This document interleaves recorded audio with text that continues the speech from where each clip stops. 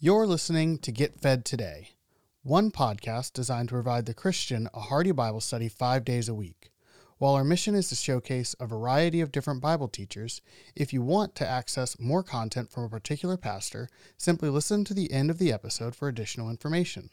On behalf of the entire team at Get Fed Today, it is our prayer that today's episode encourages your growth in the grace and knowledge of our Lord Jesus Christ. Good morning, everybody. Big privilege for me to be able to kind of bookend the conference, doing the first session and the last session as well.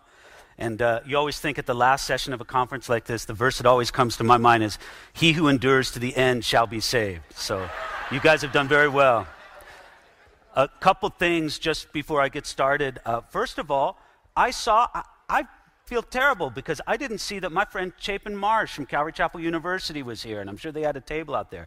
I really recommend that work and that ministry to you. It's a tremendous enabler of good education and joy in education. So I recommend to you the work at Calvary Chapel University. And then again, to you, I would want to say, I unapologetically would ask you to pray for me and the work I do. I'm not expecting a half hour of war room intercession every day, but if you could just occasionally make mention of the work I do. God has given me, I think, a unique calling, a unique ministry. I have an online Bible commentary that God seems to be blessing. The reach of it just seems to, thanks. The reach of it just seems to keep, getting extended out. And especially, we put a lot of focus, effort, resources into the translation of that Bible commentary into other languages. Because as much as we think it's a blessing to have good, free Bible resources in English, which I think it is, let me tell you, good, free Bible resources in other languages are really rare, really hard to come by. So we've got very active and engaged translation works in Spanish, Arabic, Chinese, German, Russian, Farsi, Italian, Portuguese, French, Kurdish languages, and several more, Urdu, Hindi. So I see, and look, I don't know if you tell, I get excited about the work. I could talk your ear off about it. But I see God's hand of blessing on it. And I know it's because people pray for it. So I kind of unashamedly, wherever I go, I usually ask people, would you just pray? Because the more people that are praying for it, I see God answering those prayers, and I'm very grateful to the Lord for what he's doing with it. So thank you for that. Father in heaven, speak to us now in and through your word. Thank you for this wonderful theme that I have the opportunity to speak on this morning. Guide us in and through your word. We pray this in Jesus' name. Amen. My subject for us here this morning is our future reward as believers. And I think this is something that as believers we have mixed feelings speaking about. Because there's almost within us a sense that it's selfish or wrong, or maybe even inappropriate for us to think much or talk much or focus much upon the rewards that God has for us as believers. Every once in a while you'll meet Christians or preachers or commentators or whatever who kind of give you the attitude that our attitude as believers should be something like this. I'm going to serve the Lord, I'm going to obey him, I'm going to sacrifice for him, and if at the end of all that God is pleased to send me to hell and give me nothing, then I should be ecstatic about that. Now, let me just say, that's not God's attitude. I understand how that's kind of a trip that we put on ourselves or other people may put on us from time to time, but that's not God's attitude towards us. Brothers and sisters, one thing I want you to see through the many scriptures, and this is really going to be a study where we just click through many passages of the Bible. I'm going to talk to you generally about this idea of reward. But what I want you to understand is simply this, is that God is not hesitant to talk to us about reward and to even motivate us with the promise of heavenly reward. I think this is a big theme in scriptures.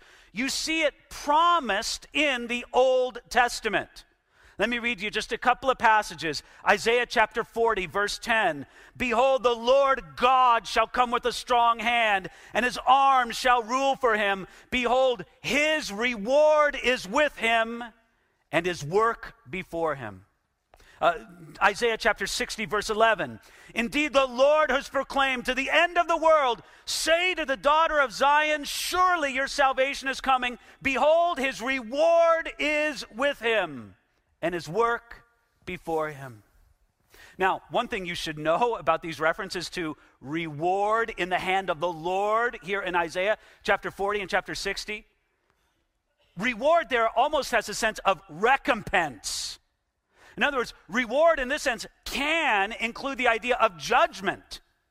God is going to come and bring to people what they deserve, the recompense that the righteous God would give them. And that would mean blessing and reward for his faithful, his people, and judgment to those who have rejected and resisted him. This idea of reward was promised by Jesus. Let me read to you from Matthew chapter 5, verses 11 and 12. Blessed are you when they revile and persecute you and say all kinds of evil against you falsely for my sake. Rejoice and be exceedingly glad, for great is your reward in heaven. For so they persecuted the prophets who were before you. Do you see how Jesus unashamedly, without any hesitation, put the anticipation of heavenly reward in front of his people so that they would endure through tough times? Matter of fact, I want you to notice that Jesus mentioned reward either by word or concept at least 9 times in the Sermon on the Mount alone. He wants us to know about our heavenly reward. Matthew chapter 10, verse 42 says this, and whoever gives one of these little ones only a cup of cold water in the name of a disciple, assuredly I say to you, he shall by no means lose his reward. I tell you, I love that verse. If you think about it, what is there more simple to do for somebody than give them a cup of cold water to drink?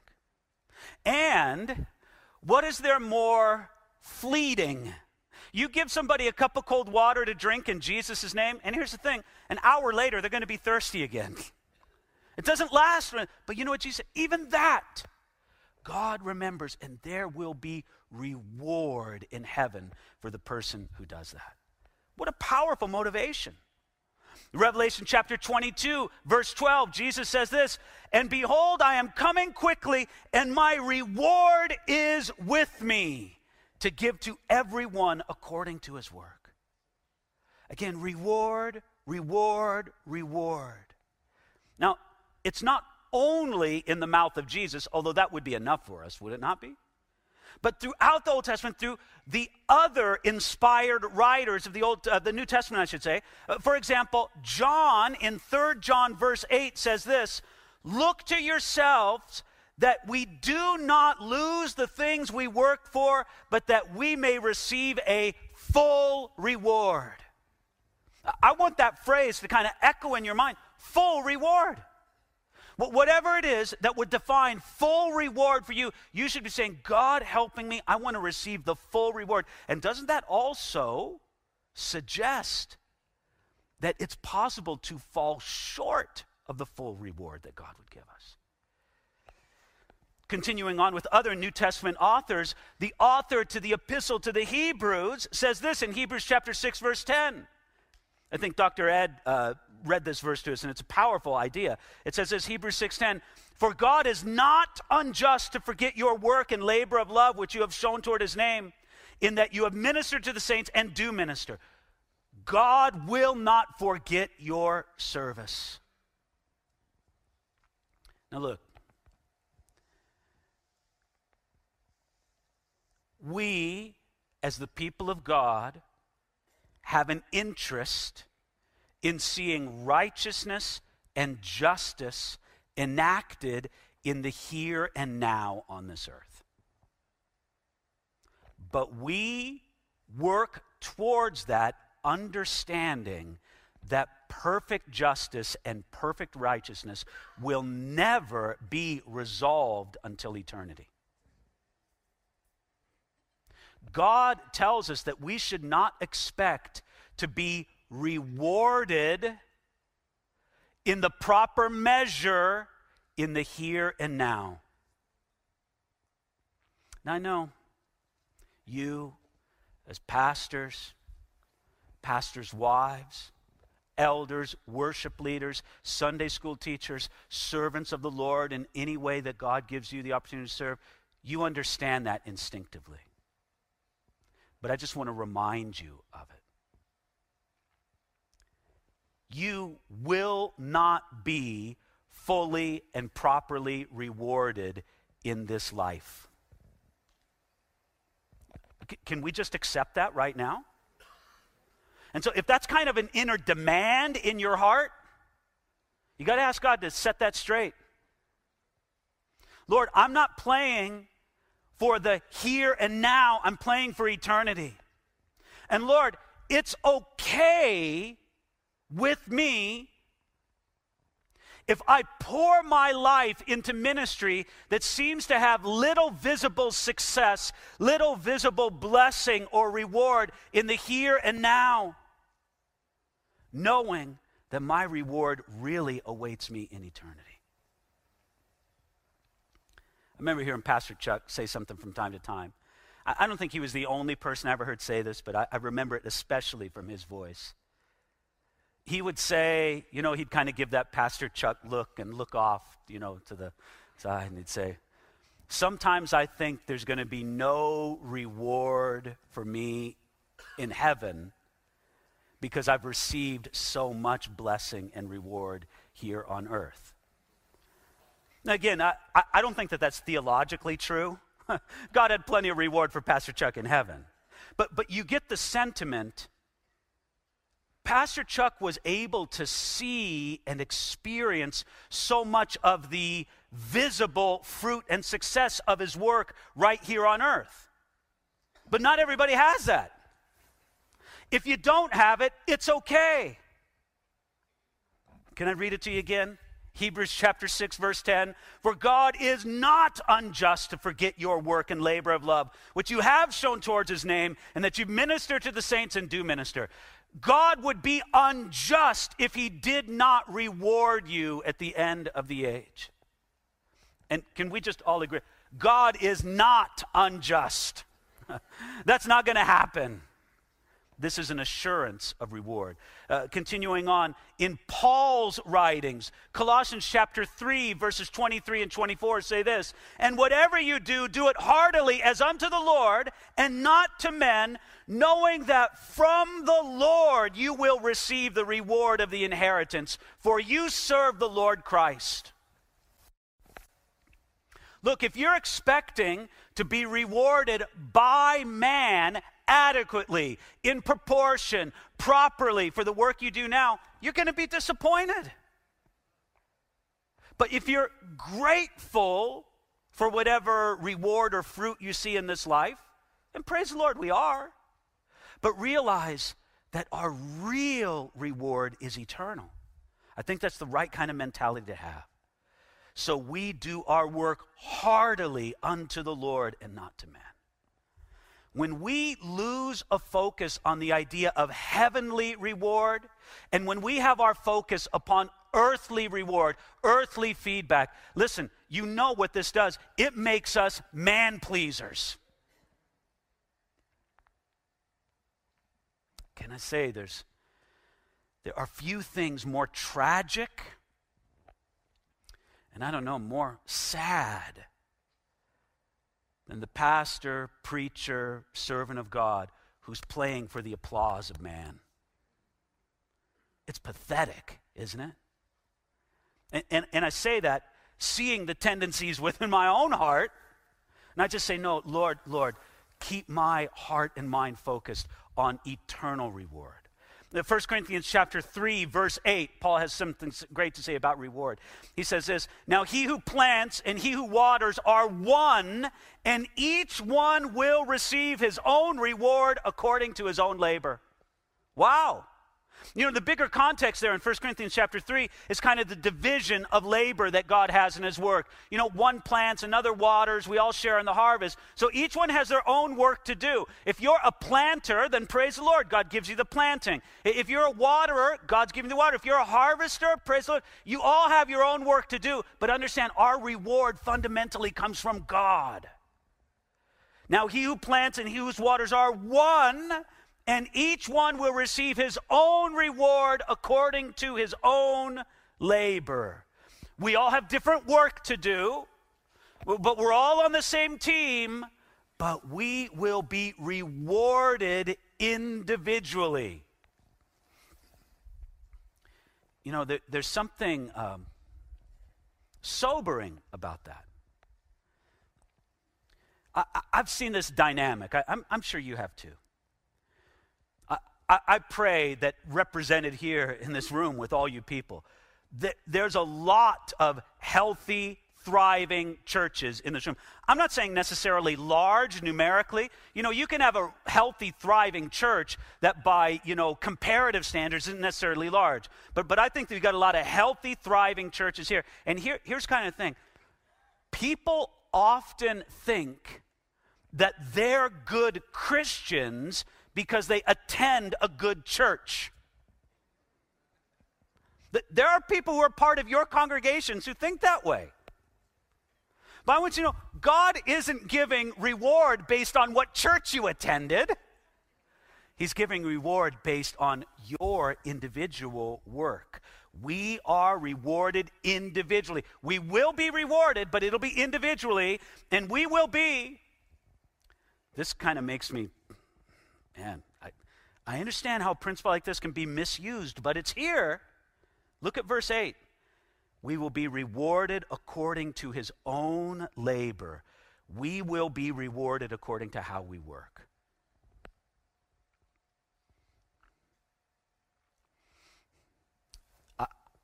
If I'm speaking to this many servants of God, I know that I'm speaking to at least a few, maybe a couple. Maybe there's 3 in this room. You feel unappreciated in your work. Maybe, what do you think, about 3 in this room? You think that's a good estimation here? You feel unappreciated in your work. And now, let me say, in one sense, it's not good that you feel unappreciated. We as pastors, leaders of ministry teams, we should be constantly encouraging one another.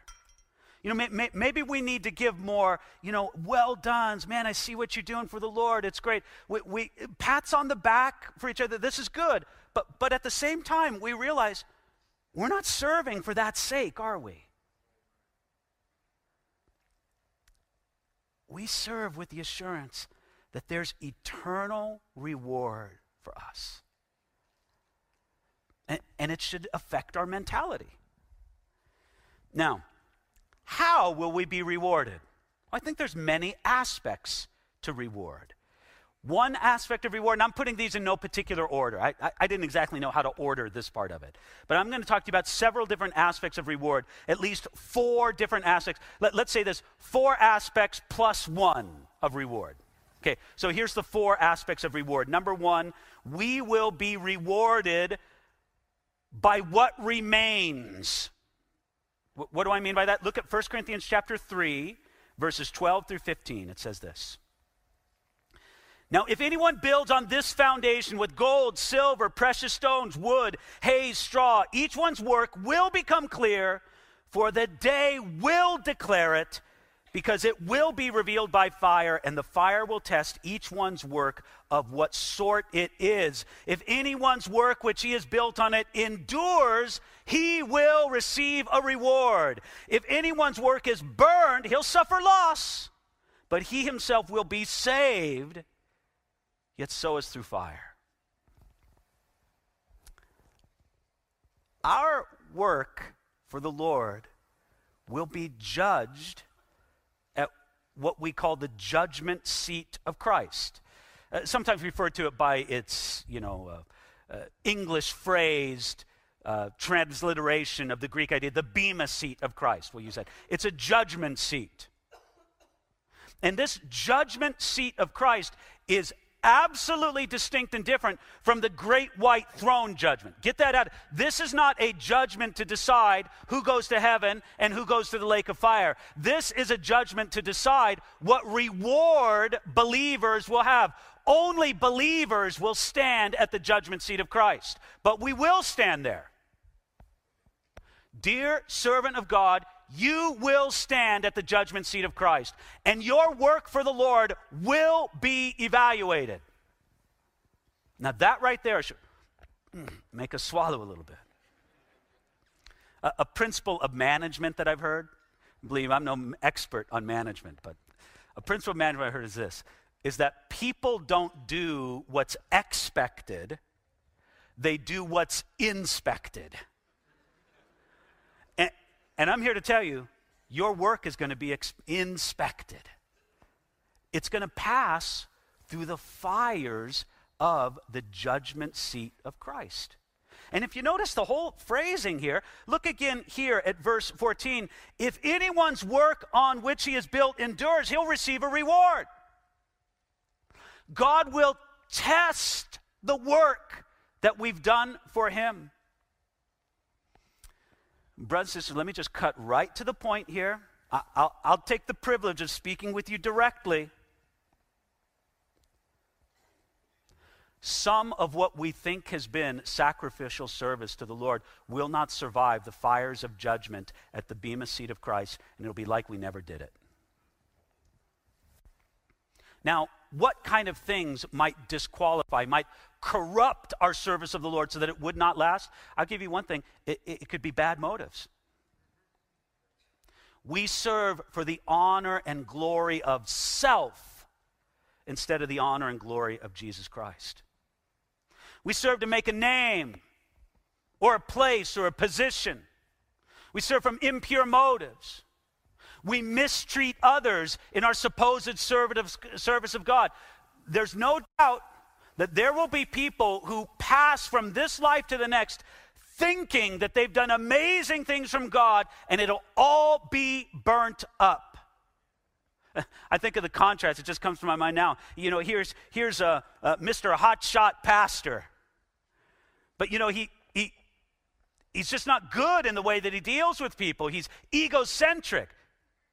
He is all about self instead of really the Lord. And he goes from this life to the next and stands for the bema seat of Christ. And he's all confident, yeah, Lord, look at all that I did for you. The fires of judgment go over, and there's nothing left. And Jesus says, well, welcome to heaven. But there's no reward. And then there's the guy that served out in the parking lot. Nobody knew his name. He didn't get any attention. He got an orange vest, but that's about it. And you know what? He served just with a pure heart, with joy, honoring God. And he passes from this life to the next, almost downcast. All I did was serve in the parking lot. And he comes before that bema seat of Christ, and the fires of judgment go through that. And you know what? There's a whole lot left. And Jesus says, welcome to heaven. Here's a reward.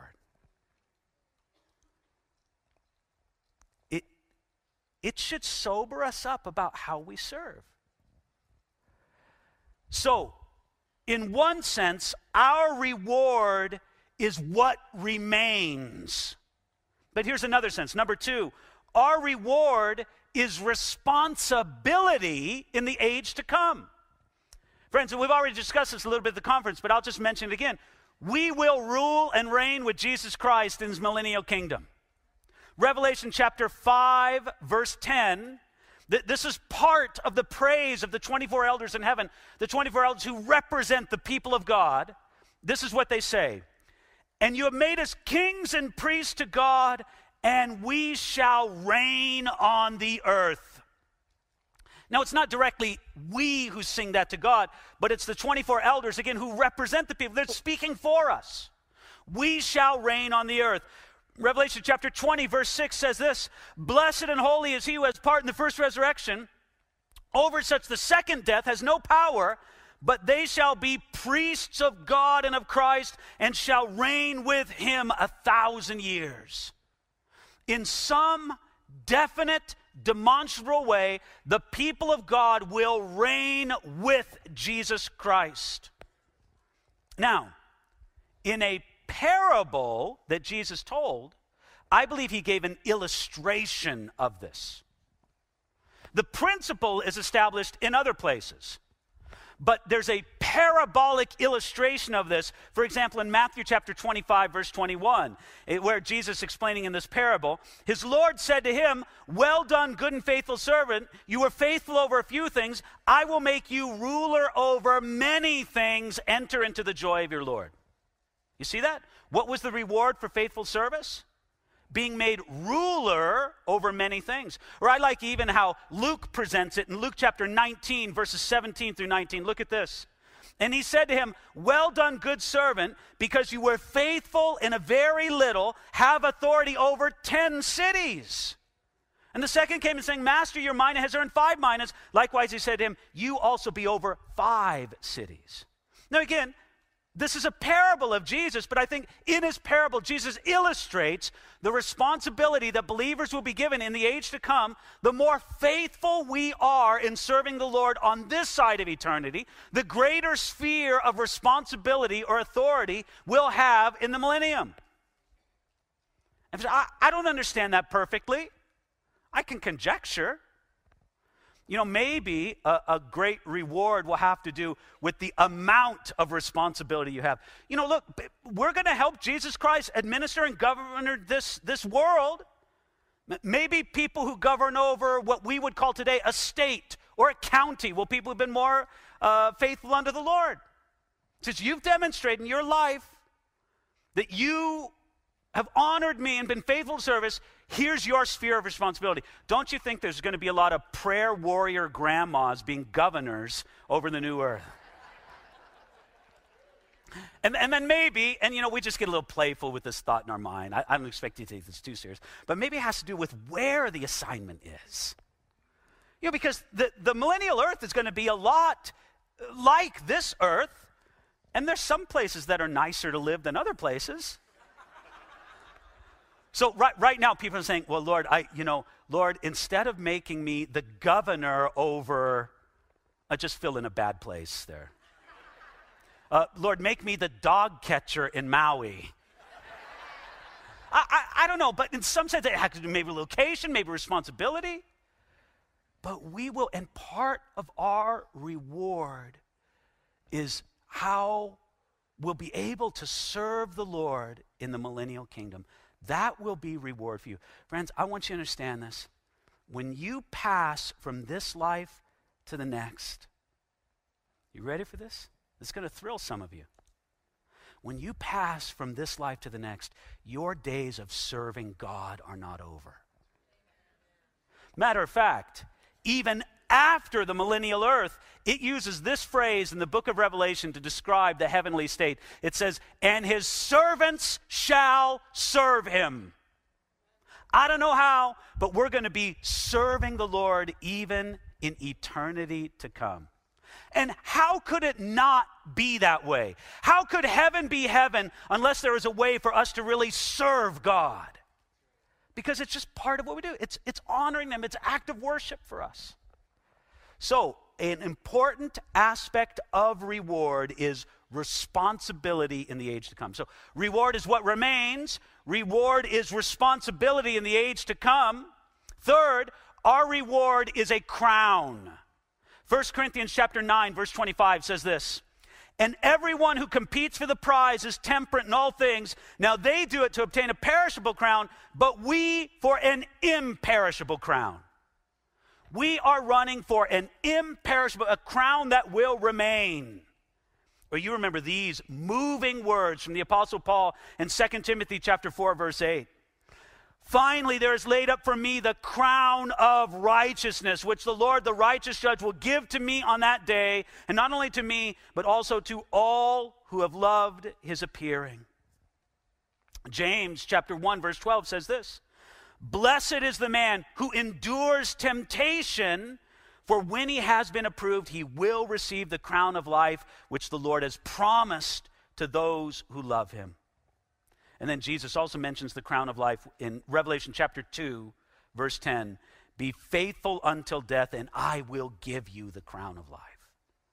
Now look, some of these crowns are the crowns of royalty. Some of these crowns are the crowns of victory. Most pointedly, we're thinking of the crown of victory, where it was very common in the ancient world, in the Greco-Roman world, where on the head of a victorious athlete or on the head of a victorious general was placed a crown. And it would be a crown made of some kind of leaves. It was placed in there with ceremony, and those leaves would fade. That's why Paul makes a point to say, we will receive an imperishable crown.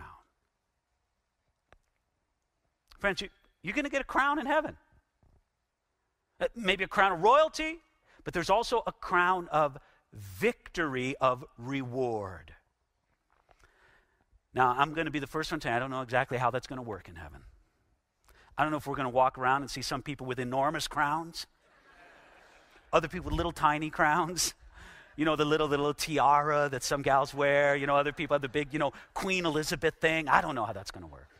And there are some people, and perhaps this is true, that think what we'll actually do is we'll imitate the elders around the throne of God, and we'll be casting our crowns before God. So maybe that's the case too. And wouldn't that be a glorious service?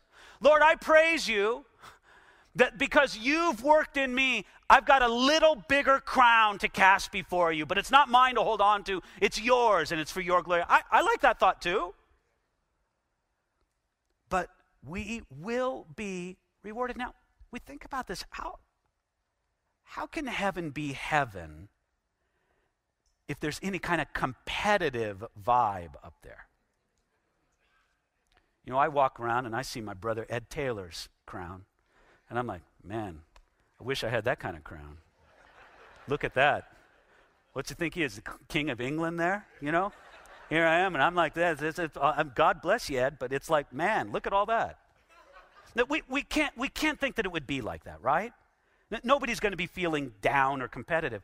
Now, I like this thought, that maybe one of the greatest ways that God rewards us in heaven is not by some ostentatious show by which we impress one another and angelic beings in heaven, but what God gives us in heaven is the real reward, the real crown, so to speak, is a greater capacity to enjoy him and his fellowship.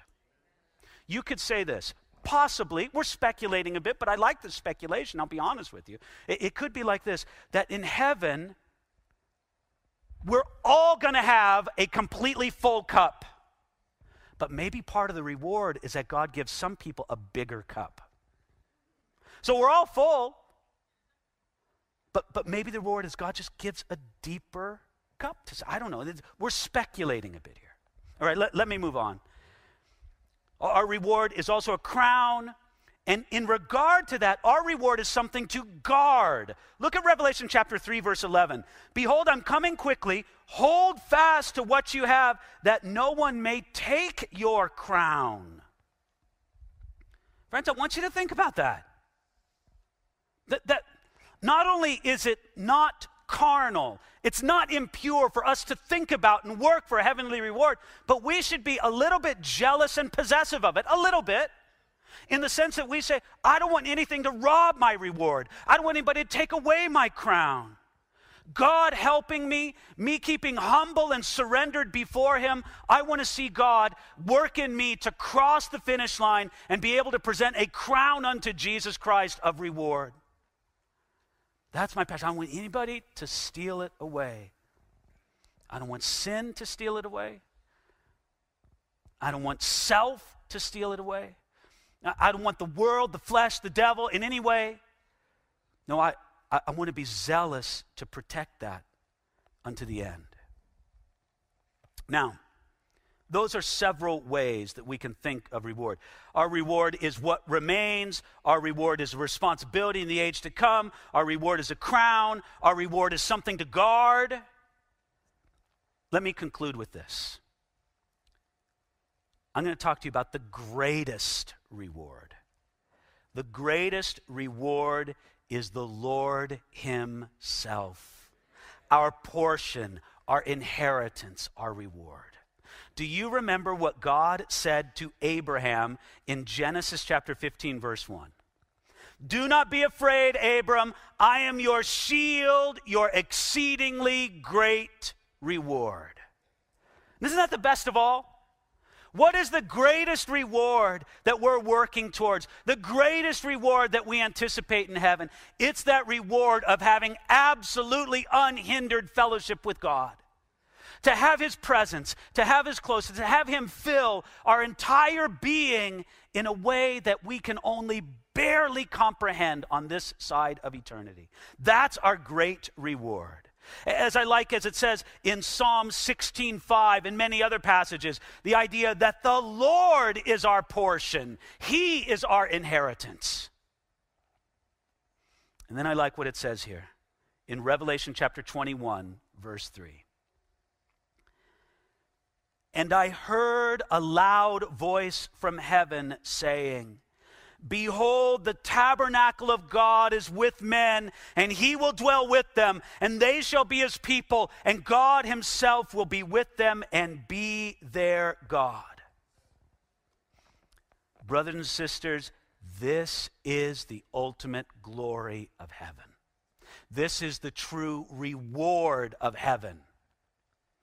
Now, I believe everything that the Bible tells us about heaven. I don't put much stock on the testimony of those people who say that they went to heaven and back, but I believe everything the Bible tells us about heaven. I believe that there's going to be gates of pearl and streets of gold. I believe that heaven is going to have no more tears, no more pain, no more injustice, no more sin, no more death. I believe that in heaven we're going to be blessed with the company of God's people throughout all ages.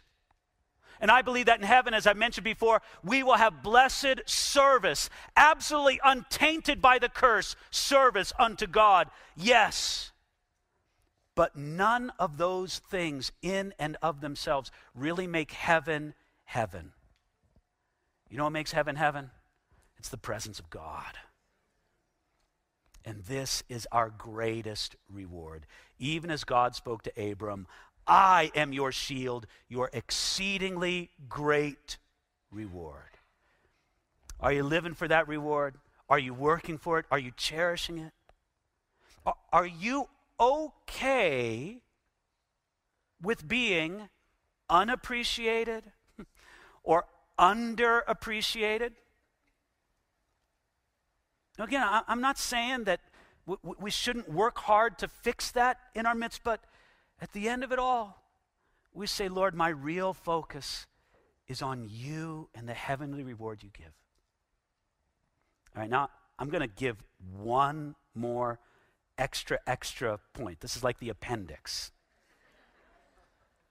You know that our greatest reward, our greatest inheritance is in the Lord himself. Amen?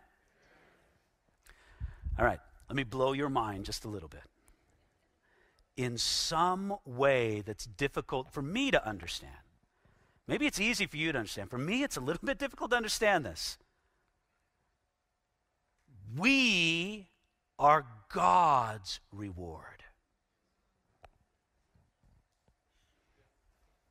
You ever think, what's in it for God? Well, there's no one answer to that question. But one aspect of the answer is found in Ephesians chapter 1, verse 18. Paul, in this tremendous prayer, it's one of these amazing prayers in the book of Ephesians.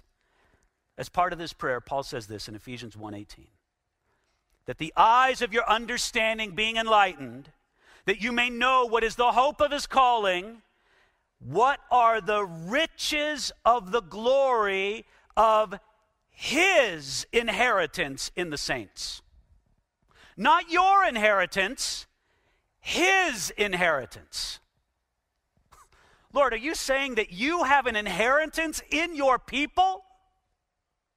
That in some sense, we are your reward. I think about that and I go, Lord, I don't know how that works. But Paul wanted the Ephesians to understand that they were so precious unto God that God considers them his own inheritance. And friends, I don't know about you, but I am very familiar with my own weakness, my own spiritual poverty. And I wonder how God can find any inheritance in his people. Lord, we're spiritually poor. We depend upon you for everything. It's not like we bring anything great to the table. Lord, wouldn't you be better finding an inheritance somewhere else or in something else? Maybe there's an inheritance for you among the angels. I don't know how much of an inheritance there is among us. But think about this. God can make riches out of men and women who are poor in spirit. Why? Because he invests so much in them.